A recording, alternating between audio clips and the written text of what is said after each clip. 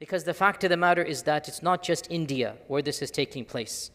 In fact, almost 15 years ago, the discussion began in France. Even 30 years ago, one can say in the 90s, the first case of a French Muslima reached the court when she was wearing hijab. And this continued to circulate in the 90s after the events of 9/11, until finally in 2010, France became the first Western country to officially ban the burqa and the niqab and to put restrictions on the hijab. So this is the first European country to open this door, and this opened up the floodgate. Austria, Belgium, Denmark, Bulgaria, the Netherlands, parts of Germany, certain localities in Italy, some spaces in Spain, Russia, Luxembourg, Switzerland, Norway, almost every single country started passing laws to ban the burqa or to ban the niqab or to have restrictions even on the hijab. And across Europe and even in India,